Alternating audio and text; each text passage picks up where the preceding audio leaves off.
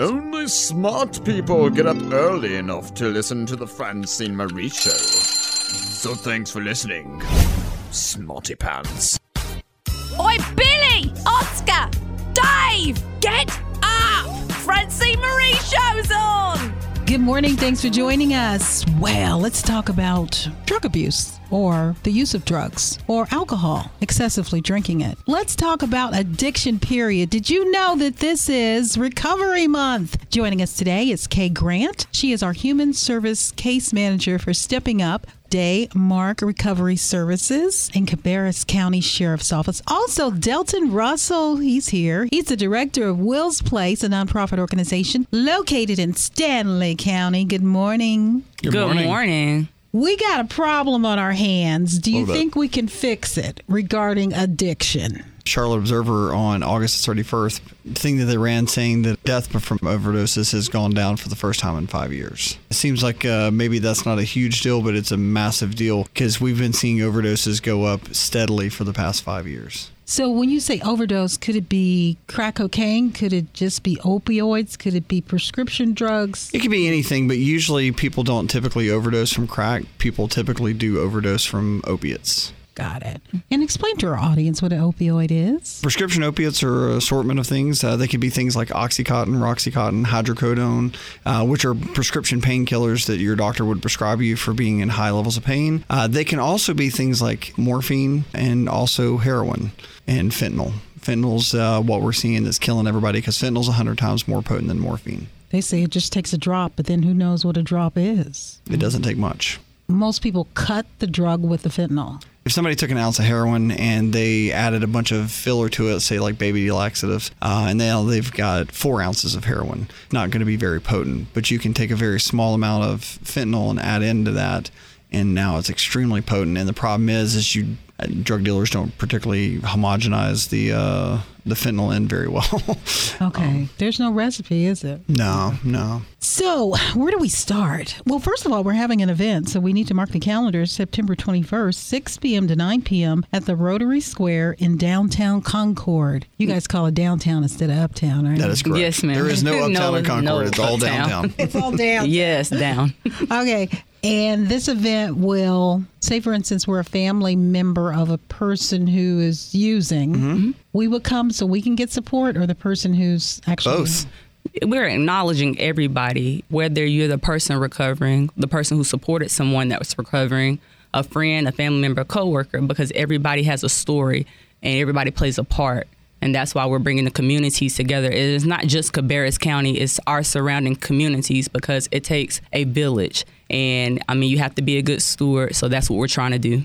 Let's talk about addiction. When do you say you have a problem? Normally when things go awry, right? Yes.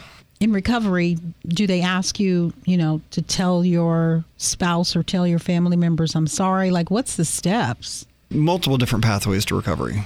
And truth be told, any pathway that works for somebody, I 100% endorse, whatever that is. But when you're talking about the steps, you're usually referring to something like a mutual aid fellowship, something like AA or NA or something like that, right? That's just what we typically know of out in the community. It's what we're familiar with more so than anything else. I will tell you that any mutual aid fellowship is designed to help you heal emotionally as a person. And as a byproduct of becoming emotionally well, you learn how to mitigate your desires to set your life on fire.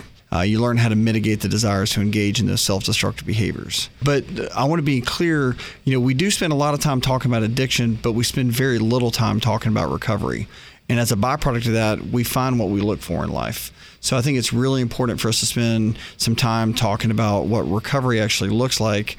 And for me, as a person that has 23 years of sobriety, recovery is really all about healing and having growth as a person. And the reason that's important to acknowledge is because 90% of people that are in active addiction started using before the age of 18. So there's significant levels of arrested development there, meaning that whatever age you started using at, that's the age your brain stops developing coping skills. So you might be a 40-year-old man with a wife, kid, house, dog, and a car, but you have the coping skills of, say, a 14-year-old child. For example, take somebody that's in active addiction and put them in a situation where they don't get their way. They're usually not going to, or in a situation where they feel rejected or they don't feel good enough or whatever, they're typically going to handle that in a way that's not necessarily befitting to them. For the record, guys, if anybody's listening right now and you're happening to identify with this, there is a beautiful thing called neuroplasticity, and that's a brain's ability to create new pathways, which means that you can heal from this. I'm living proof. In fact, there's 23.5 million people in our country that are in recovery that are living proof that exists. But the other issues, we know that 76% of men and 80% of women in active addiction have a history of trauma. They experience significant levels of childhood trauma. And then there's the genetics piece. Some people don't experience any trauma, but they still find themselves in active addiction. And we know that genetically speaking, addiction can be passed down to 3 generations. And let's be clear, when we're talking about addiction, we're not just talking about drugs and alcohol. Anything that you're addicted to can for real be an addiction, whether we're talking about gambling or sex or food or codependency, which is an addiction to people. Addiction can be a multitude of things. Wow, I love that analogy. So how can we identify who we are, right? Yeah. Addicted to people. Can't stay alone, right? Always have to be in a relationship. Right. Or had really, really, really poor boundaries. We constantly look to other people to make us happy. And truth be told, we can't really blame people for this, because the reality is that we're kind of indoctrinated on this. I mean, think about it. We're a nation of people that work jobs that we hate. We drive cars we can't afford. We live in houses that we can't afford to impress people we don't particularly like to begin with. We're indoctrinated from youth to look for external solutions to internal problems. And looking inward is often really scary and feels really uncomfortable, because the ego is designed to protect itself at all costs. But it's also required to become healthy. We have to look inside of ourselves, and we have to find happiness and comfort within ourselves versus something that temporarily releases this dopamine that makes me happy for a few minutes, but then when the dopamine goes away, I'm on to the next thing that's trying to get that dopamine release. Emotional healing. Mm-hmm. Yes, absolutely. So this sounds like it's going to take a minute. Probably. It is. It is, right? It is. Should we take this journey or stab at it alone? Meaning we have to have a sponsor. That's always healthy? Well, having a sponsor can definitely be very, very helpful. But really, when we're talking about having a sponsor, what we're talking about, are you familiar with Dale Carnegie? Yeah. So Dale Carnegie said we're most like the 5 people we spend the most time with, right? So it's really important for us to be around people that have what it is that we want. So whether you have a sponsor or not, that depends on what program you're identifying with, whether it's AA, NA, whatever. Those sort of things have sponsors.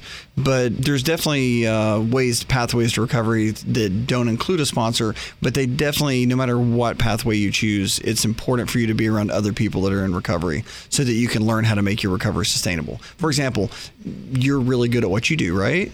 Yeah. Exactly, right? But how did you get good at what you do? Over and over and over. Right. And I'm willing to wager that, especially early on, you were around people that knew more than you. Yeah. That's how we learn, right? So it's important for us to surround ourselves with people that have what we want in that capacity. What if we get rejected? I know I'm playing devil's advocate. Oh, no, that happens. That will happen. Okay. That will happen. Yeah, I mean, life. You're gonna experience rejection in life. Relapse. It happens. It does, but you keep going for it. Don't allow anything or anyone to stop your drive. It's a drive, and you may get no's. You may start off good, and then you may go back again, and like a seesaw where you go back and forth, but you don't get off. You keep going. It's important, and that's why you have friends. That's why you have family. That's why you have your community. That's why you have organizations in and around you that can be there to support you. What if we called one of your offices today and said, hey, I heard the show. I need help. You encouraged me. I do it every day. Absolutely. In fact, I carry 2 phones on me at all time because I try to have some semblance of healthy boundaries in my life. But no, I mean, literally a good chunk of what my organization does is we assist people in navigating the behavioral health care system. So whenever somebody's looking for treatment, we're always happy to help that person get into detox, get into treatment, find what programs are available to them based on where they live. That's never a problem. I do that 7 days a week. And that's Delton Russell. He is with Will's Place. You're the director of Will's Place. Yes, ma'am. And the summary of Will's Place is a community of people who have experienced somewhat what the clients are dealing with. Yes, ma'am. Well, everybody that works there is in recovery. So we're peer ran. I'm in recovery. Our staff's in recovery. So if you walk in the door, you're immediately greeted with people that have been there and done that. But the big thing is, so we serve the community in 3 capacities. We assist people in navigating the behavioral health care system. system. We work to teach people how to make the recovery sustainable. Often, we talk to people in treatment and they're like, all right, so you got to get sober. And they're like, all right, how do I do that? And you're like, you just quit getting high. And you're like, okay, so how do I do that? And they're like, one day at a time. And they're like, yeah, okay, so how do I do that? One foot in front of the other. You're like, but what do I do?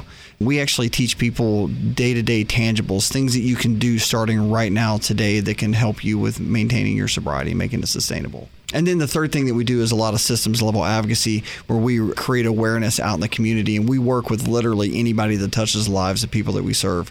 Law enforcement, DSS, social services, health department, school systems, faith-based organizations, literally anyone that touches the lives of people that we serve. We want to educate those people, not so much about what addiction is, because we kind of beat that horse to death. We want to educate people about what recovery actually is, because the things that they think and the way that they speak sometimes can create barriers or it can open doors for people. So if you take a person that has a very high level of shame and you speak to them in a way that's very shame-producing, that person's likely going to disengage from you. You can't beat somebody into recovery, because the reality is when I'm not feeling good about me and I'm talking to somebody that reinforces me to not feel good about me, I just remove myself from the equation. I leave, and that's typically what happens. We don't know what we're doing. We think we know what we're doing because we're not using. Right? Actually, that is a huge thing, because there's SAMHSA, the federal arm of recovery in relationship to our government. SAMHSA recently said that there was a study that came out that said 90% of what we know about addiction is actually opinion. And that's really, really dangerous, because the part of your brain that lights up when you talk about opinion is in fact the same part of your brain that lights up when you talk about what you know for fact. And we often confuse our opinions and facts. So how can we give Will's Place more support? Do you guys need money? Sure, absolutely. We charge nothing for the services that we provide. We never want $5 to be a barrier between somebody getting help and not getting help. So we don't charge any money for any of the services that we provide. We are 100% funded by donations in the community and grants that we write for. We can always use any level of donations that anyone has to give us. And Kay, I'm the coordinator for Stepping Up, and I'm the human service case manager at Daymark. So I have two separate locations, which is Daymark Recovery Services, as well as I work at the Cabarrus County Sheriffs Office. So the ideal of our program is to provide services and resources to those who have a history of substance use and mental health, because people leave out mental health. Mental health plays a big part in our communities too. And because our state shut down so many locations, our mental health clients or people who identify aren't getting the services they need. One, because they can't afford it, or two, because not being treated doesn't get them anywhere but either committing a crime or doing something that they typically wouldn't do because they're not being treated for their health issues. Well, if you look at nationally speaking, the largest housing of people that have schizophrenia in the entire country is LA County Jail. The second largest housing of people that have schizophrenia in the entire country is Dade County in Miami. Upon the Olmstead Act back in the 70s, when we started turning people out of mental institutions, we didn't follow through with services that actually help people get integrated into the community. It's largely a civil rights issue, honestly. And people who identify with either of these are incarcerated. But incarceration isn't the key to helping these people recover and to successfully heal. And I know people don't understand that, but if we start working together, it helps bring this kind of awareness so we can help these people a different way instead of calling the police all the time. Police aren't always going to answer the way we need them to answer. And although they're doing their job, these people need more than just enforcement in that sense.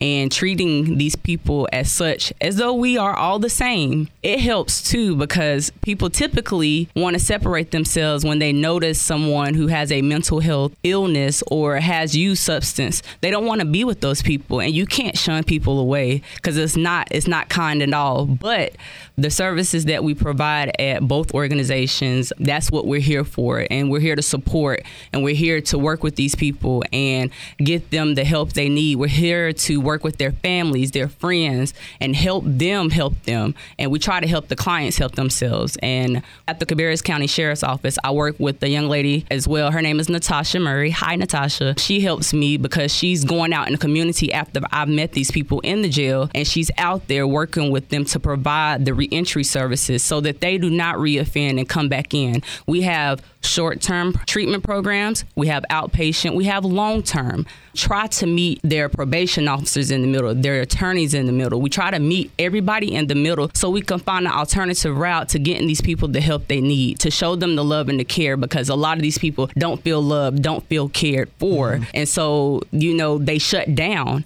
And I can identify because I've had relatives, I've had friends that have been in these situations, and some have committed suicide. These causes our suicide rates to go up. And because they don't have anything or anybody, they may have burnt bridges, but we all burn bridges. We've all done something.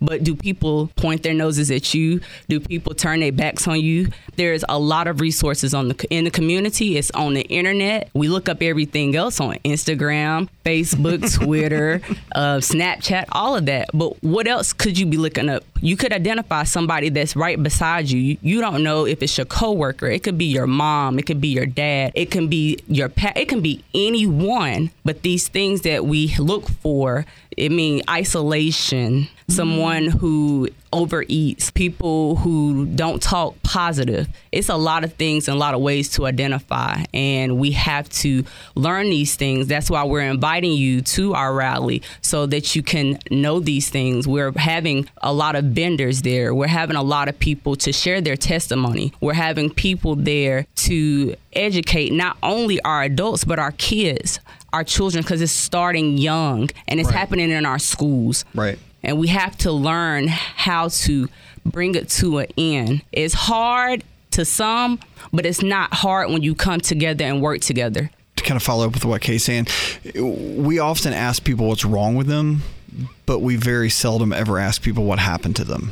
Because the majority of people, like we talk about marijuana being a gateway drug, we talk about alcohol being a gateway drug. The real gateway drug, honestly, is trauma. Almost everybody that's in active addiction, like as I said previously, 76 to 80% of people in active addiction have significant levels of undealt with trauma. We're talking about engaging people from a trauma-informed standpoint.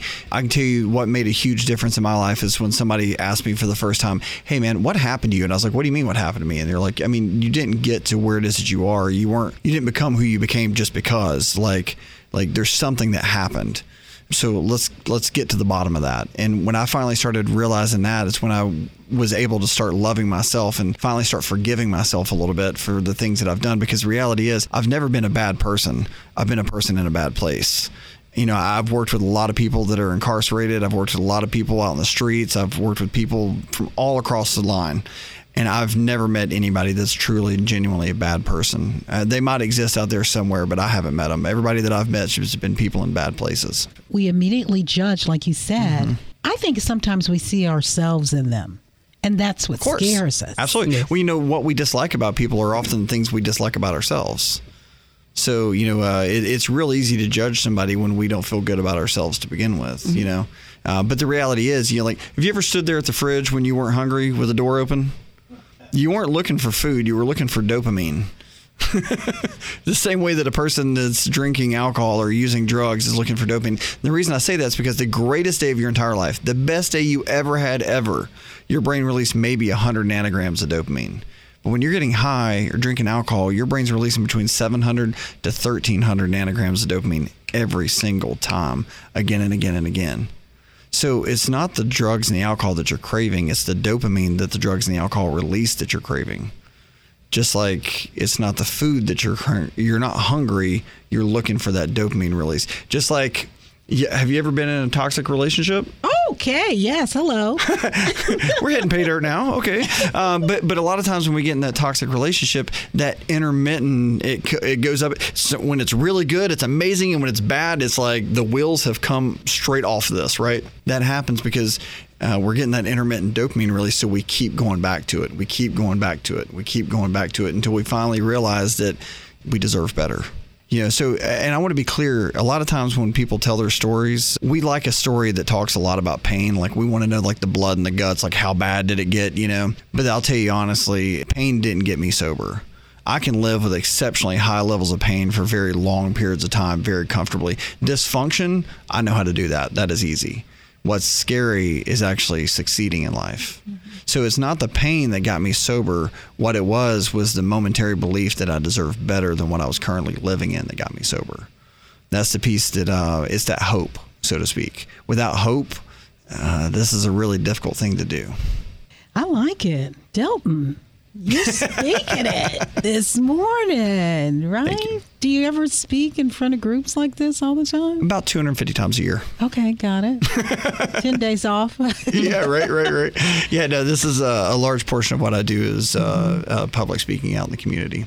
And Kay, just so eloquent. I like your position in life, and you're continuing this journey. What made you get into this business of helping people? I had an experience while I was in college, and a relative of mine committed suicide.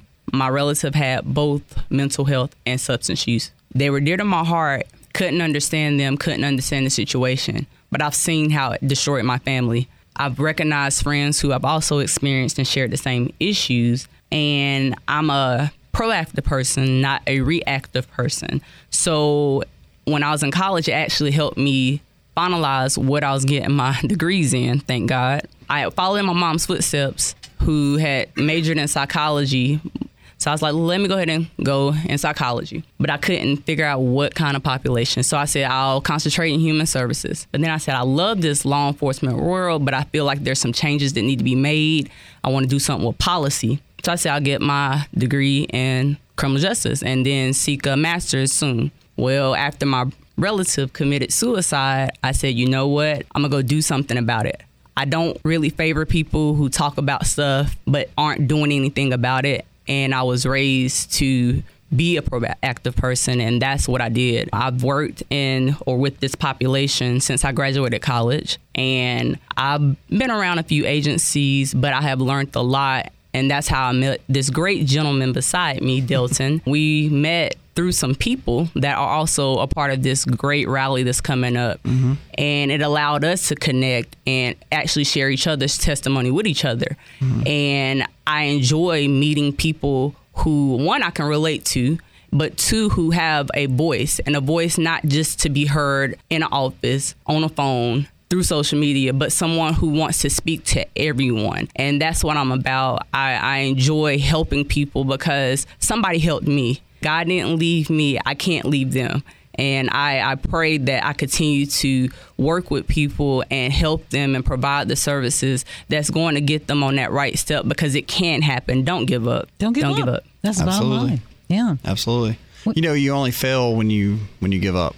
If you keep getting back up, you haven't failed yet. And your past does not dictate your future. I thank my pastor for reminding me that all the time. People think, oh, because I have a record, or I have a history of, or this has happened, that stops them. No, what that should do is motivate you and push you into the direction of destiny, because you can get there. I've defied a lot of odds to get to where it is that I am. And that's completely and totally what Kay's talking about. Just never giving in, never giving up, always pushing forward. I will say that one thing, just for anybody that's listening that's maybe struggling, there's 3 areas of life. There's the past, the present, and the future. If you spend the majority of your day in the past, then you're not in the present, then there is no future. So if you want to proceed moving forward in life, the best way to do that is to get into the present now. And a lot of people struggle with ways to do that. Some things that you can do is you can very simply write out gratitude lists. What is it that you feel grateful for in this world? And if you run out of things to feel grateful for, remember you can talk, touch, taste, see, smell, hear. Things that if it were taken away from you, you would definitely notice it. Like, for example, you ever scratch your cornea, you walk around with an eye patch on for a couple days and you're like, all right, I'm ready to get this eye patch off.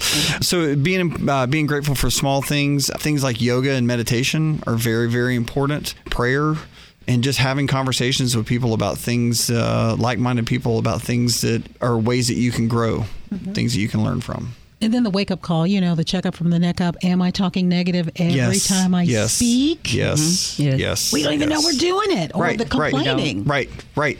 Because it's just part of our culture. It's our social norms. Mm-hmm. It's what we do. In fact, I was doing that for years, and I actually caught myself doing it this weekend. We all went to a cabin up in the mountains. We're coming out of the shower. My friend's like, how was the shower? And I was complaining about the low water pressure.